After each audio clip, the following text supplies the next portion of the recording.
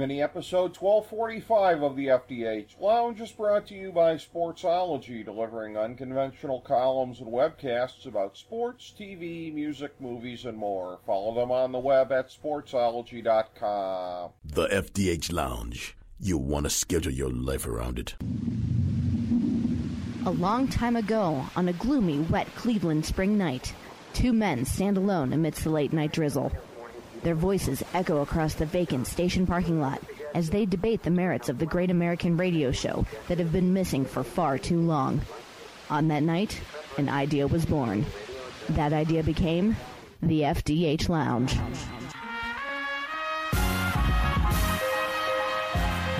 Welcome to the FDH Lounge. Hello and welcome to FDH Lounge mini episode 1245. I'm FDH Managing Partner Rick Morris here with part 21 of our Coronavirus Crisis 2020 series.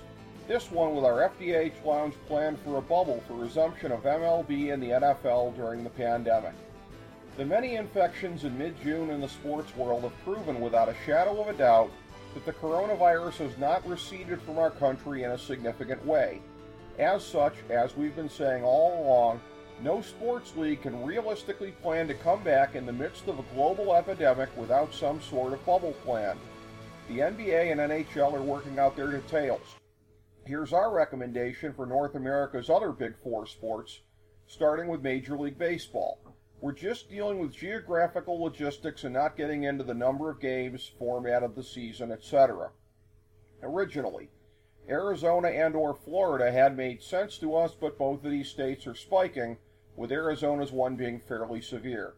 So neither of these states makes much sense from a safety standpoint vis-a-vis multiple ballparks. However, one of the states with the lowest per capita infection and death rates has a plethora of ballparks, and while not in a supremely temperate climate due to humidity, is at least up north. It's the state of Ohio. Hear us out on that one.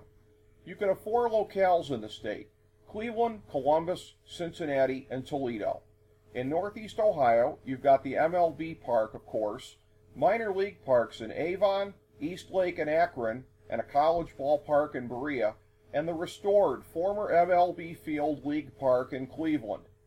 In Cincinnati, you've got the MLB Park and a college ballpark in town, and believe it or not, a partial reconstitution of the great old ballpark Crosley Field in the suburb of Blue Ash.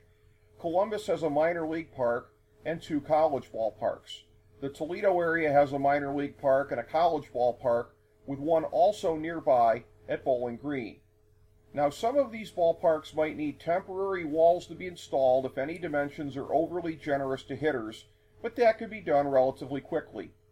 You could establish a few hotels to serve as bubble locations in each of the markets, and the season would last just over 2 months. Move the teams around so that everyone plays in each of the four markets of the state during the season, but keep teams in a certain market as long as possible to minimize travel, especially when teams are in the Cleveland area, since there are 6 ballparks to rotate among. Plane travel could be kept to an absolute minimum during the season, with flights being very brief. In the playoffs, the biggest parks in Cleveland, Toledo, Columbus, and Cincinnati would be used until the League Championship Series, when it would be down to just Cleveland and Cincinnati, and whichever of those two cities makes more sense logistically at the time would host the entire World Series. Now, if Ohio works so well for MLB, wouldn't it be the case as well for the NFL? Absolutely, and our thoughts on minimizing travel in season are the same, but with a few wrinkles. First of all, due to the overlap in football and baseball seasons, you don't want too much in the way of sports activity in each city, so Ohio would be just the start of a regional bubble. Also, we're presuming that the college season gets postponed a few months due to ongoing outbreaks in many programs. In the Northeast Ohio area, use the Browns Stadium and college football stadiums in Berea, Akron, and University Heights, that one at Don Shula Stadium, fittingly enough. In the Toledo area, play at the University Fields there and at nearby Bowling Green. In the Columbus area, play at Ohio Stadium and the one at Ohio Wesleyan, just north of the city in Delaware County. In Cincinnati, play in the Bengals Stadium and the ones used for the University of Cincinnati and Xavier football. So that's 10 sites in Ohio, 6 short of what you need on a week without any buys. Kentucky and West Virginia are also doing better than average per capita on managing the spread of the virus. Plus, there will be a need for games in at least slightly more seasonable climates as the season moves into winter. So add the college stadiums in Louisville and Lexington, Kentucky, as well as Richmond, which is a relatively short drive away from Lexington.